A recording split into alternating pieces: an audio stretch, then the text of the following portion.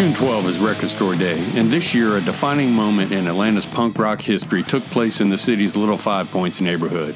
The past, present, and future of Atlanta's punk rock scene gathered in the parking lot behind the Star Bar to hear Neon Christ, G.G. King, and Upchuck play to celebrate the release of Neon Christ's 1984 album. The show created what local music writer Chad Radford called a punk rock catharsis after 4 years of intense socio-political tumult brought to a head by the pandemic. This episode of Atlanta Intersections is part 2 of a 3-part series that dives into the Rose Library's Atlanta punk collections by talking to the bands who played that Record Store Day show and others who helped shape the city's punk scene. Today, Chad Radford and I talked to the band Upchuck, who've been called one of the most talked about bands in the Atlanta scene. In just a couple of years, Upchuck has released a raucous, energetic, and biting EP and a brand new 7-inch single aimed at shaking up the minds and bodies of those seeking a release. Let's get started.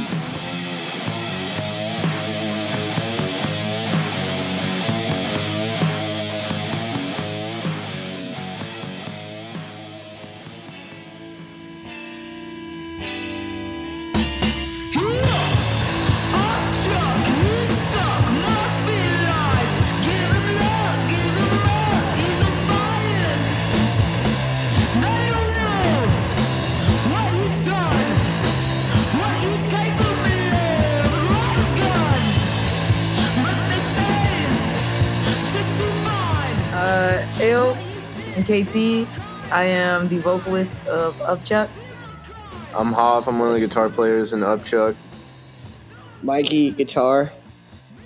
And then our usual Atlanta music guest co-host, music journalist Chad Radford. Chad, how you doing this evening? Doing very well. Thank you for having me back. All right. One of the things that I'd like to ask folks about this is, what is your punk rock origin story? Everyone has a great story about how they found punk rock and what it meant to them. How did y'all discover punk rock? I think through skateboarding. What's the connection between skateboarding and punk? Because you're not the first person to mention that. Greg mentioned that in an earlier interview. Music and skateboarding just go hand in hand with each other for sure. They're both like an art form, you know? Yeah, me and Mikey probably have known each other the longest out of anybody in the band between each other, and we met skateboarding, and then we also ran into each other playing like DIY shows. My introduction was really popping out to those DIY shows, mainly being an outlier at first, but I guess catching up with Hoff, and mainly Hoff. Actually, Hoff was kind of one of the first people I met off it, for real. What was the DIY scene that y'all met and y'all were involved in? Yeah, no, it was a long time ago. We were all in high school. I see the bands back then were like, I was in this band called Floaters, and there was another band that is the Spores now, and they were called the Mumsies, and a band called Sea Ghost. If you guys remember Sea Ghost, the Scraps, and then a lot of like other bands like Leather Torpedoes, a lot of Forsyth kids. It was weird. And there was a pretty big punk scene in Forsyth for some reason back in high school. Yeah, we used to do like shop shows at my friend's shop. Yeah, it was really fun. It really taught me a lot, like how to like write songs to like the crowd. So when you say shop shows, what kind of shop was it? Was it like a a upholstery shop? So like a warehouse kind of situation? Yeah, it had to get cleared out for shows to happen there. And there was another venue that was like under the guise of being like a Christian rock venue, but not really. Mm-hmm. Well, and so, I mean, that's really interesting. So how the geography of shows and DIY shows changes over time. So this, when I was involved in the scene, there was one scene and it was in downtown Atlanta, but now it sounds like there's many different kinds of DIY scenes in Atlanta or punk scenes in Atlanta. And you said they clashed in a way. Is that based on geography or is that based on style of music?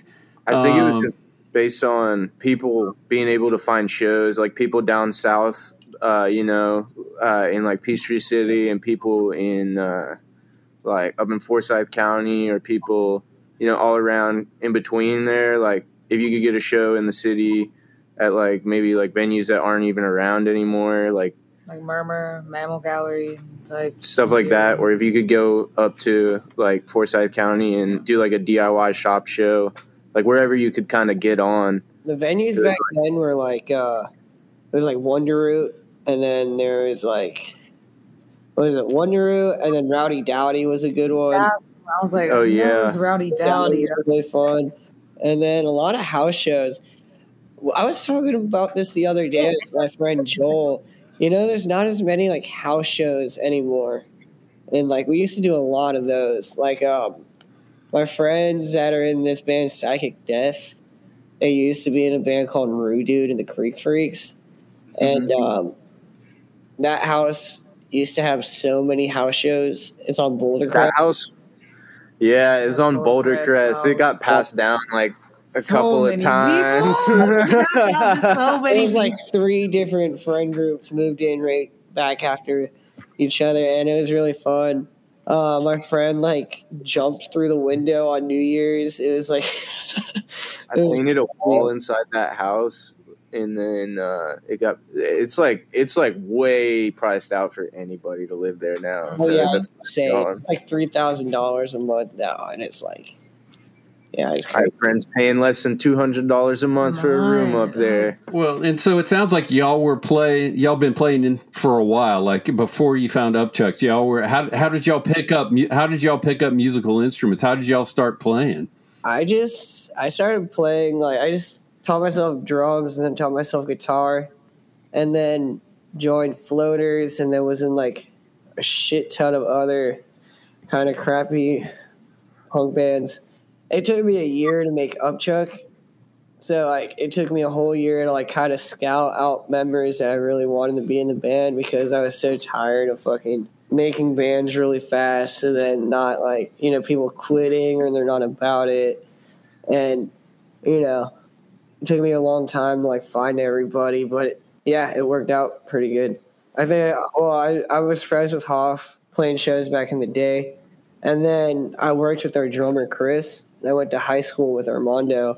And then Armando worked with KT, so it just all worked out. I also knew Hoff. Yeah, we were just hanging out crazy. in Atlanta. Like, we both going to school and stuff. Wild that it all came together, full circle in some way. I kind of started in Georgia. I'm not from Georgia. I used to play, when I was 10, I picked up the guitar. I had just like a crappy Epiphone Special 2, Les Paul Special 2. It's kind of like the best bare bones guitar you can give a kid, I think. So, I had one of those, and I just played it for a long time, and I started joining like little bands. We played in basements or garages in Illinois. And then when I moved to Georgia when I was 15, I picked up with this metalcore band, needed like a fill-in, so I like played a few shows with them, and after the second, it was 2 shows.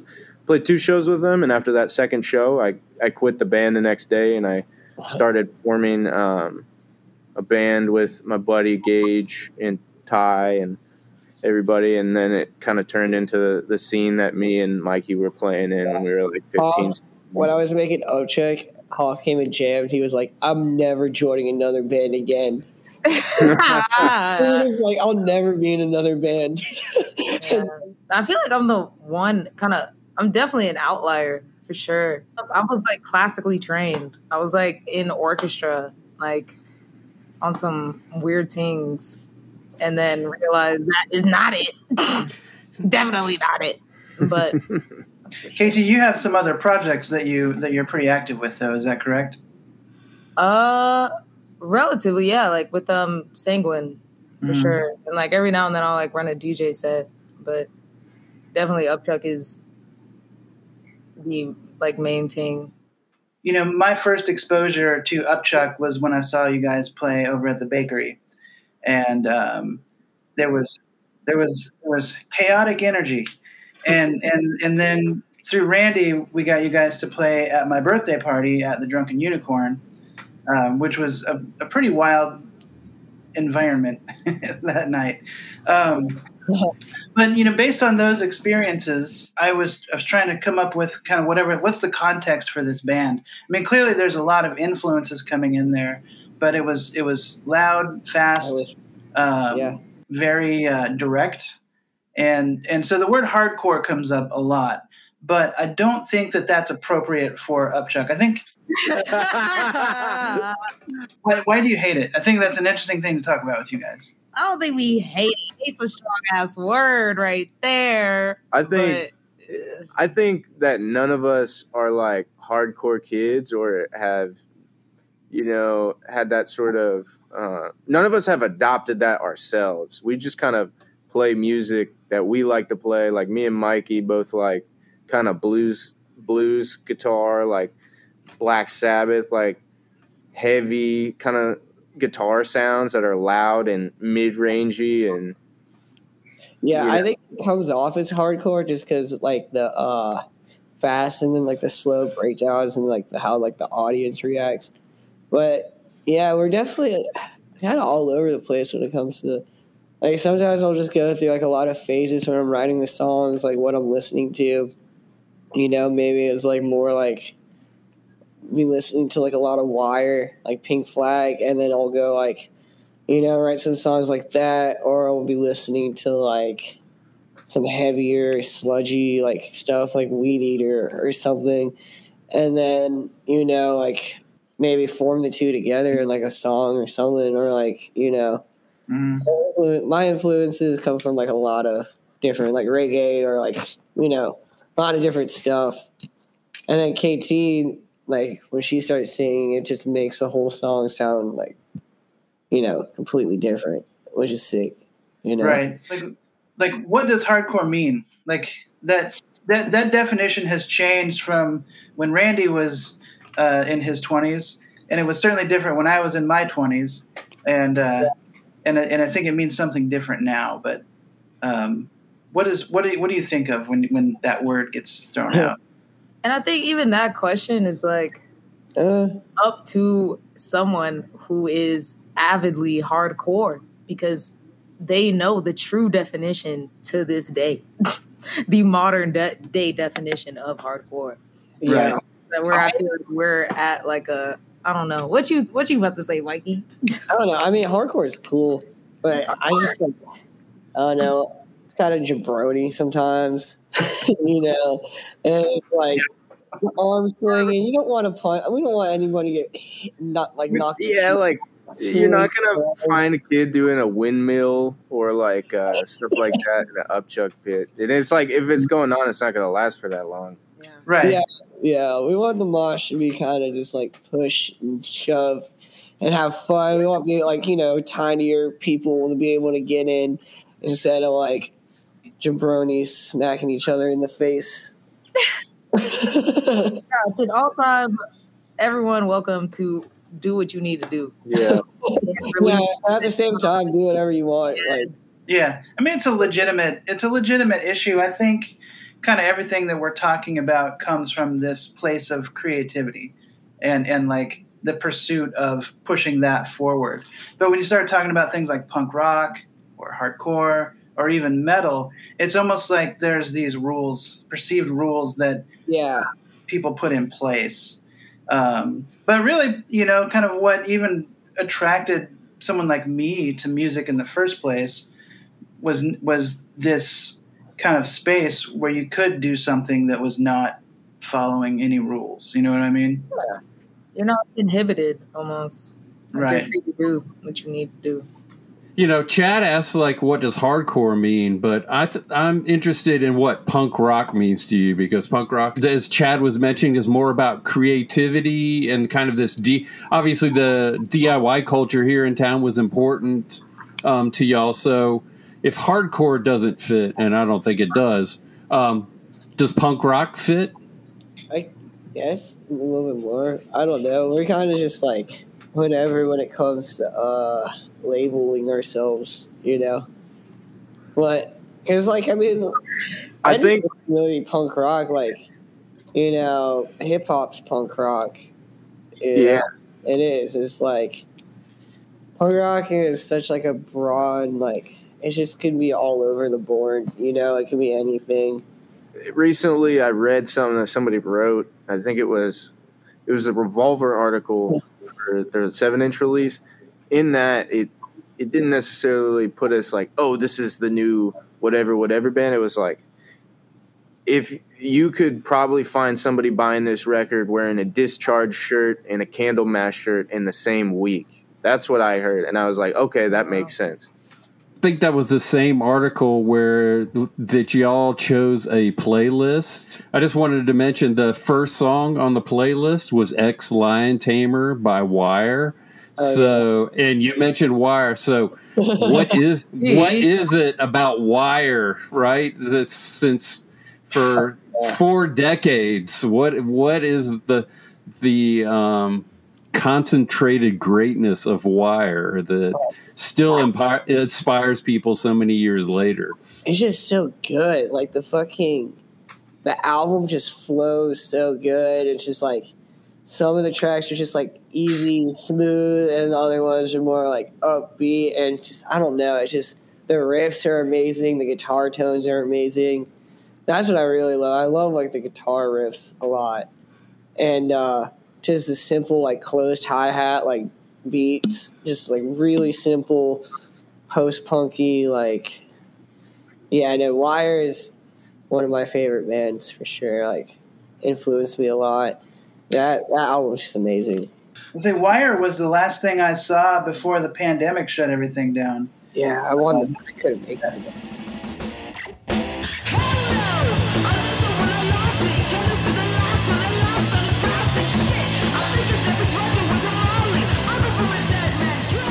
Y'all got a new 7-inch out, right? That just came out. Yeah. When did y'all record that?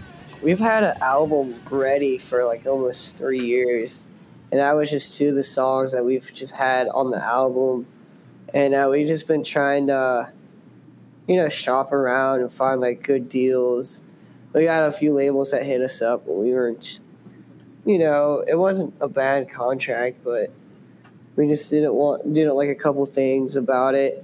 And we found, Cyrus hit us up that runs Famous Class, and he's just like really easy to work with, and he's a good dude. We just trusted him, and he put out 2 songs that we recorded like 3 years ago, and we're working on putting out the album now, but that's gonna next year.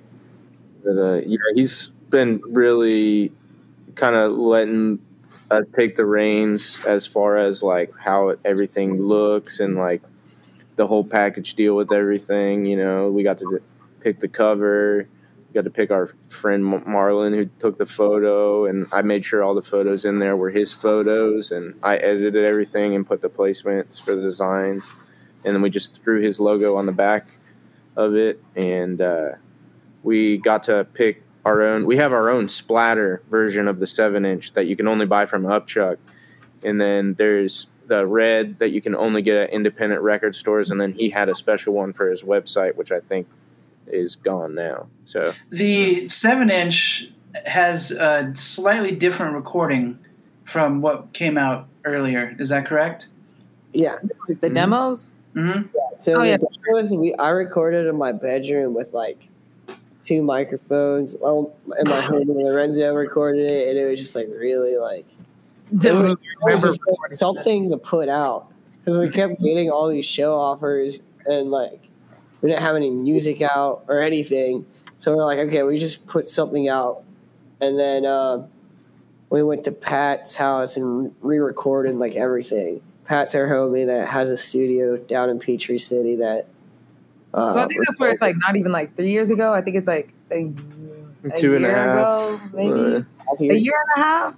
2 and a, I think it's what 2 and a half. I'm like, where are we? Yeah, we went. We played like Yeah. Afropunk like a little over 2 years ago, and we recorded we tracked all of it like a few months before that. So it was about 2.5 years ago, and then me and Mikey did overdubs on some parts because we had 2 guitars. Like we made like this wall. Pre-rona. Do you enjoy recording in the studio? Because some folks love playing live, and being in the studio is kind of a chore. Do y'all enjoy that part of it?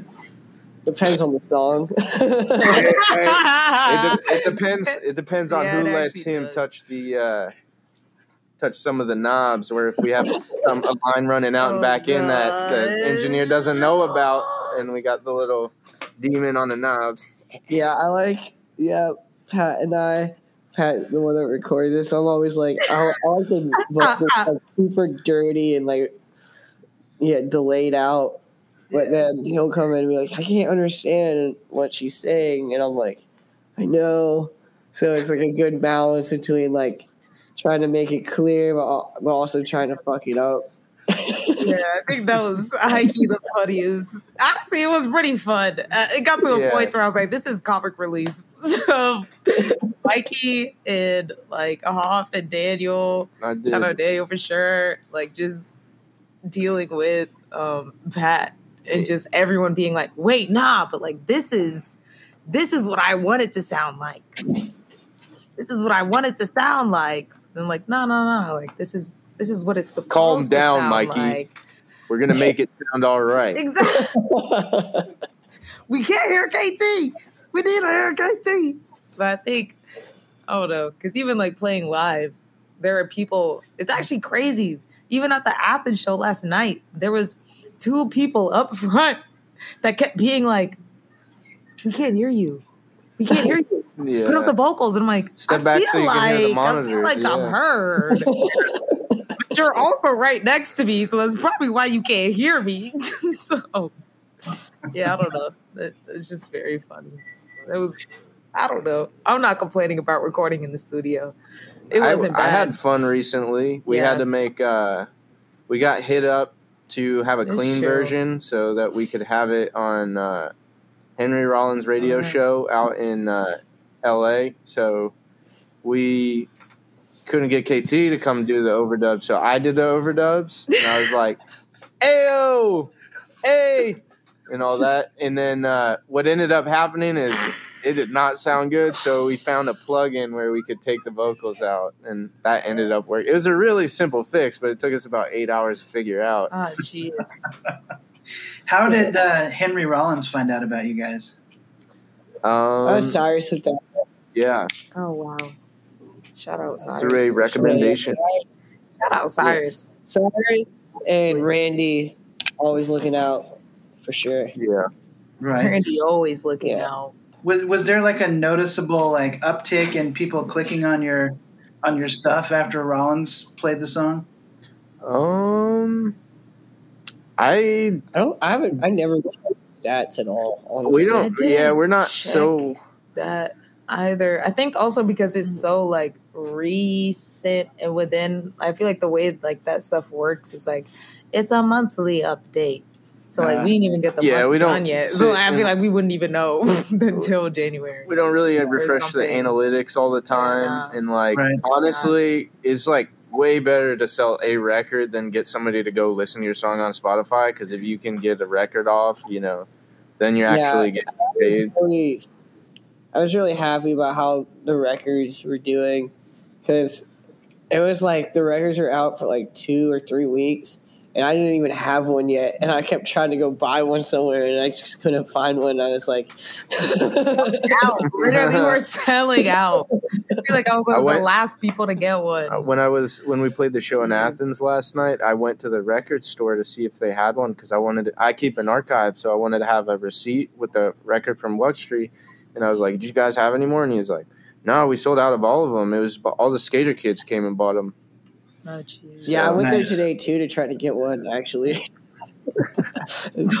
I bought a bootleg Death T-shirt instead because we didn't have anything. What is your philosophy when it comes to social media? We're kind of dead on social media for a while. I didn't want to make an Instagram.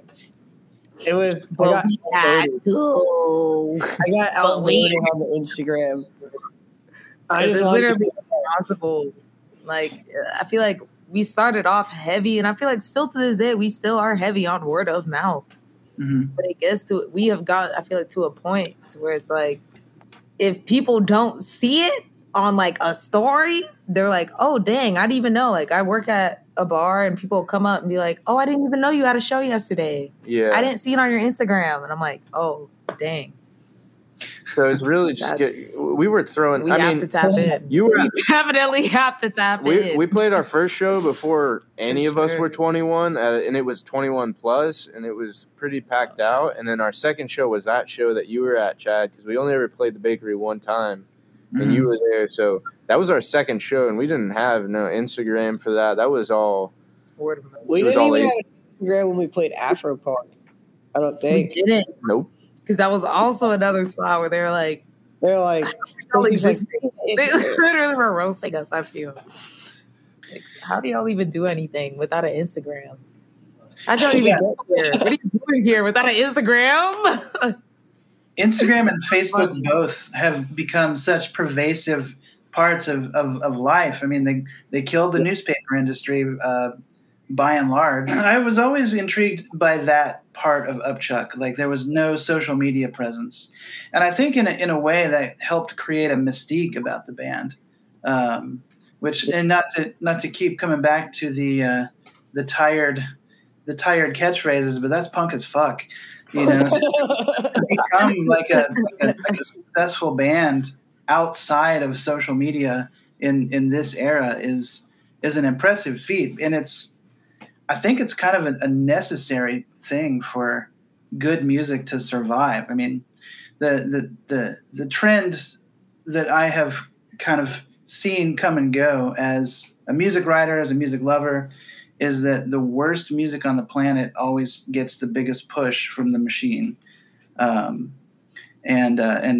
you know, that was what attracted me to Sonic Youth, the Misfits, Fugazi, even hip hop in the early days. Like when I heard the Diggable Planets, I was like, this is not what I hear on like MTV Raps or something like that.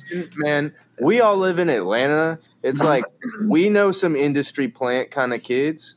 It happens. You see them and you're like, him? Oh, I know exactly who you got. Wait, you got 100,000 followers on Instagram, but you got nobody at your show? Yo, I feel like also the thing is like people. I've also had people recently, like very recently, been like, "Hey, y'all aren't popping because y'all could be so much more lit if you just tap into TikTok. Tap into TikTok and y'all gonna be lit." But also, mind you, we have TikToks. Like people are making TikToks at our shows, and like, oh, we're not getting the tag. Oh my God, but like people are still popping up to our shows off of someone that told them when they went to that Upchuck show and they had that time, and I don't know, like we need it. I feel like now, kind of. I'm not going to deny it though. I'm not going to deny it.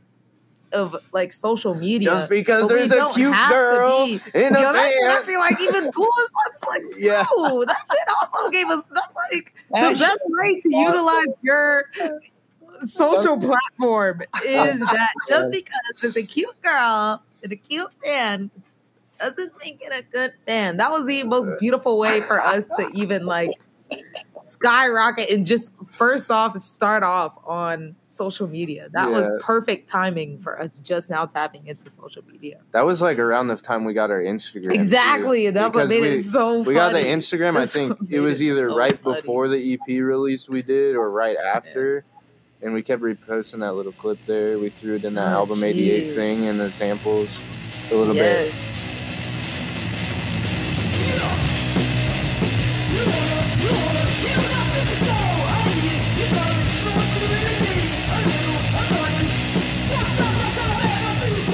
Y'all been around for a while, right?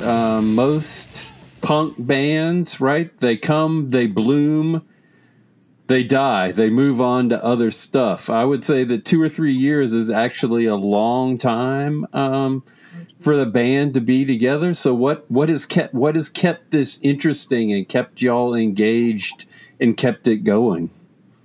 I think it's because we're all just friends and like. Yeah, honestly, we're not like a lot of. I hate. I'm sorry to interrupt. I feel like I'm about to sound so cheesy, like, but we're a family.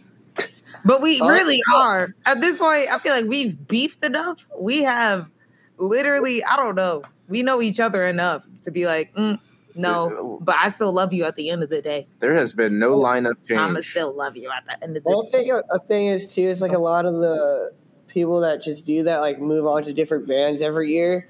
It's because like they're in a scene with each other. Like, I think the hardcore scene, especially, where they're like, there will be like one member to play in 3 bands in a night. You know, like he'll play like every single set, or like it's basically just like different members of different bands that are just like recycled, and we're not like in like a scene like that to where we're just like making new bands and like recycling members, and you know, it's just like we're kind of just like our own thing. Like we'll do an Upchuck show, but like we'll go do Kirkwood Ballers and we'll do it with our friends and we'll have fun, but it's not like, oh look, this is our new band. It's just like, this is for fun.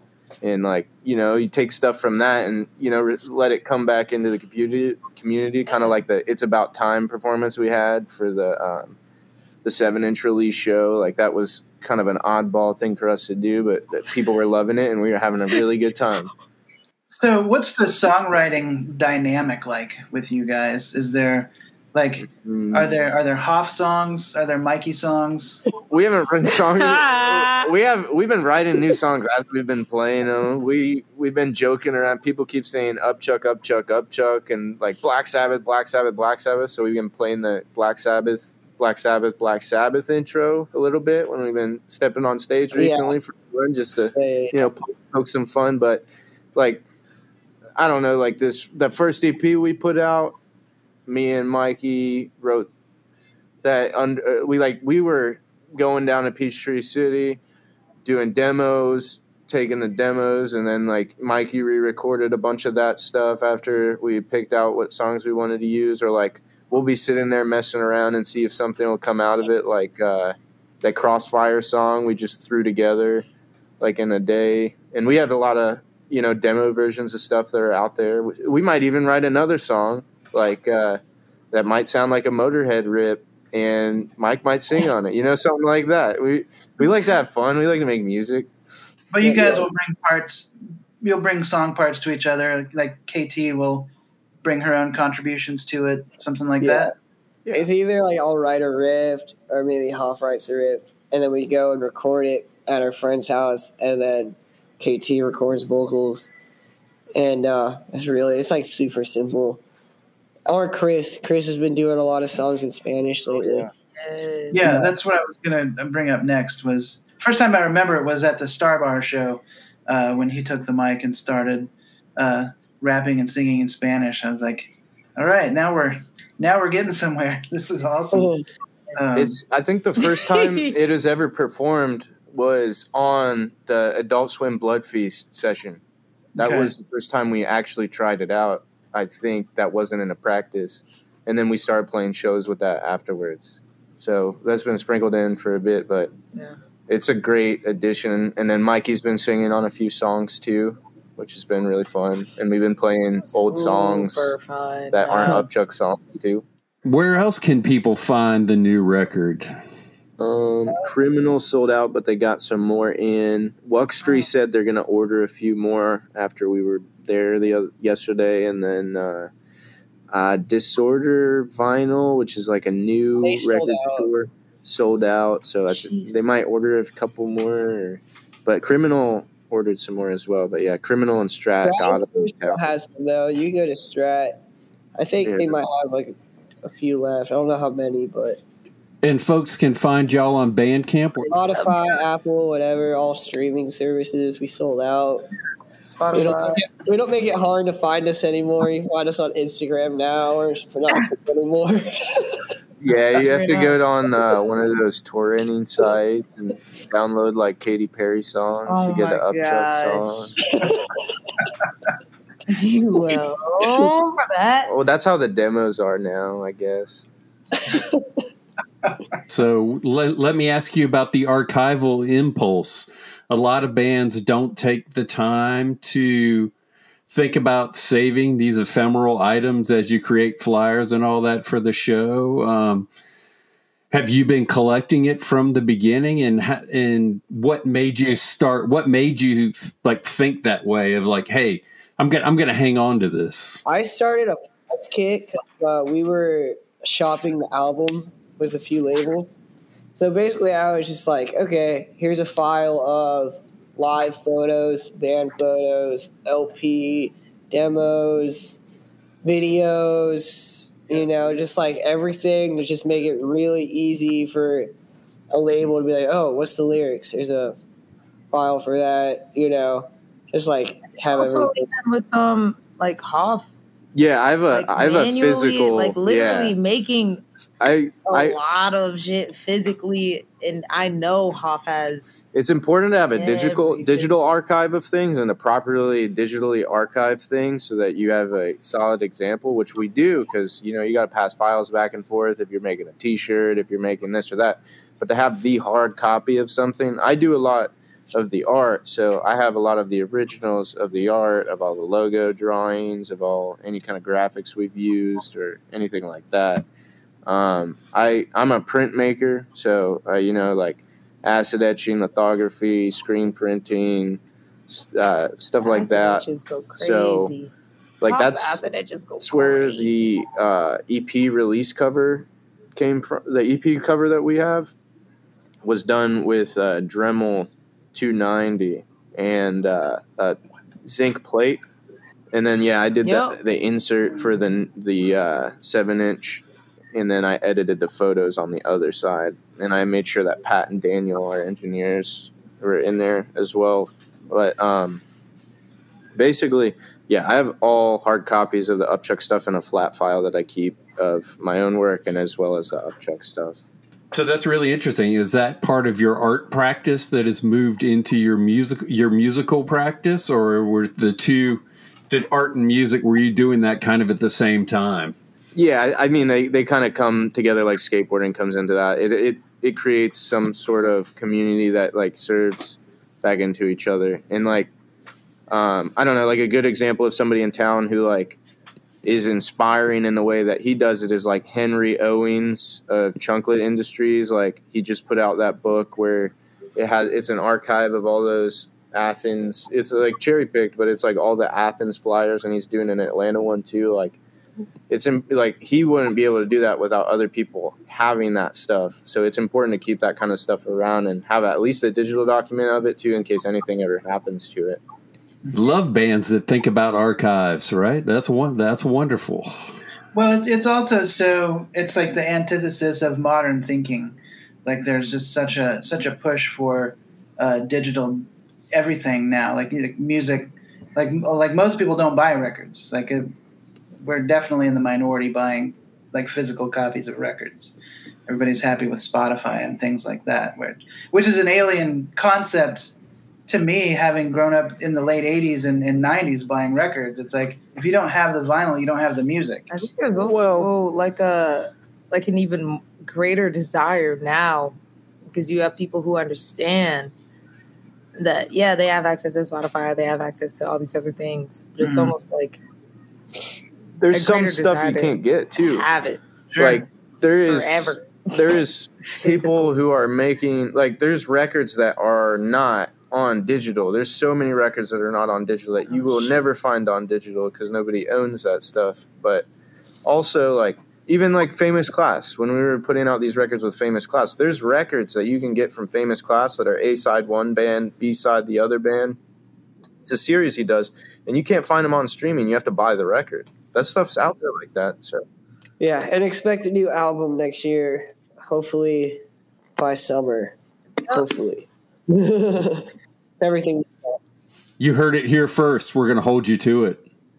It's going to be an summer. Well, thanks, y'all. This has been great. Really appreciate you taking the time to talk to us and to talk to us about Upchuck, about Atlanta, and about the DIY. So thank y'all very much. Thank you.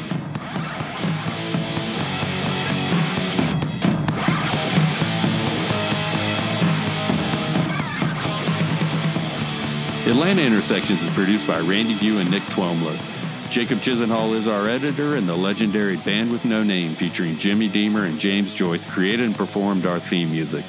We're grateful for the support of our colleagues in the Rose Library, especially Lolita Rowe, Community Outreach Archivist, and Jennifer Gunter King, Director of the Rose Library. Special thanks to the Tots Till Death crew, Henry Aaron, General Ulysses S. Grant, Lee Scratch Perry, The Supremes, Joe Strummer, and Crass for inspiration. Please join us next month for a new episode of Atlanta Intersections.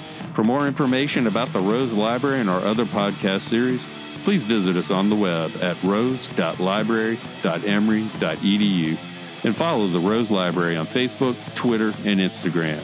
You can find the Rose Library's podcasts on all your favorite podcast feeds.